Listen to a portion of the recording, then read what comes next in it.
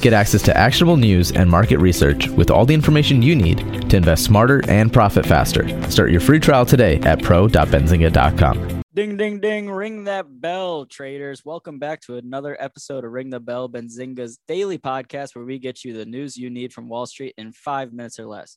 I'm Aaron Bree, and with me, as always, Spencer Israel. What's up? Spencer. How are we doing this morning? Doing okay. How you doing? How's your weekend? It was good. Had a good weekend. Okay. And then yesterday it was nice to be a nice Monday. Markets were back open. It was a good day. There was a lot of news yesterday. So let's get to that. The big news from over the weekend on Saturday was news in the CRISPR space, in the gene editing space. For the very first time, we had an instance where a gene editing drug actually worked and was able to change how cells in the body functioned, essentially. So the news was out on Saturday, and this data was published in the New England Journal of Medicine. The companies at the center of this are Intellia Therapeutics, ticker NTLA, and Regeneron. They're working together on this drug, this treatment to treat I'm gonna try this, Aaron, see if I can get it. All right. Transthyretin. All right, I'll take it. No, I'm only halfway done. Oh. Transthyretin amyloidosis. That's the easy one. Amyloidosis. I got that. Transthyretin was the tricky one. And essentially what this treatment is a single infusion, a single dose of this drug that Intellia and Regeneron are working on was able to treat this amyloidosis and was able to stop these cells from producing excess protein.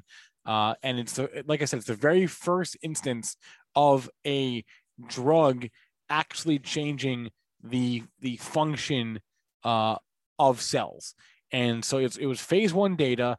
It's very early on in this process, but it was the first instance of that ever happening, at least in humans.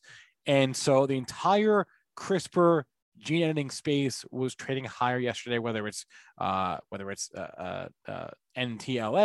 whether it's Regeneron, CRSP.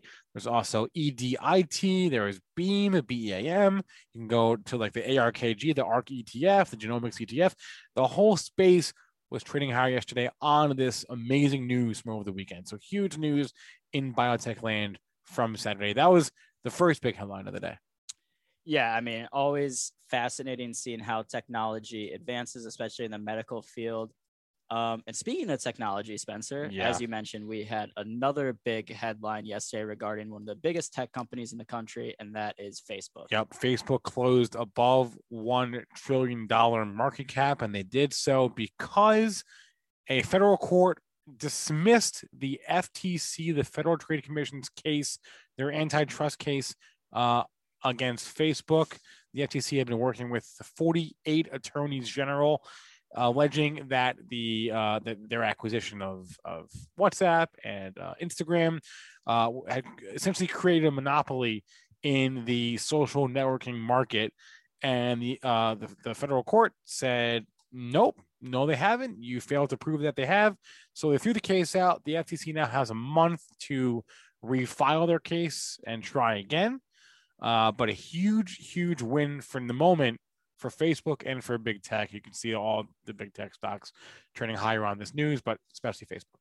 Yeah, Facebook said the FTC won't let me be, and the federal court agreed and said, hey, FTC, let Facebook be. Wait, can I go further? The FTC won't let me be, and hey, we're not a monopoly. There you go, Spencer. Boom. I love it. Yeah, all right, Spencer. Well, that'll be a wrap for today. We will be back tomorrow morning with another episode of Ring the Bell. If you haven't already, leave us a review, like our podcast, share it around, and let us know what you think. All right. See you tomorrow, AB. Peace.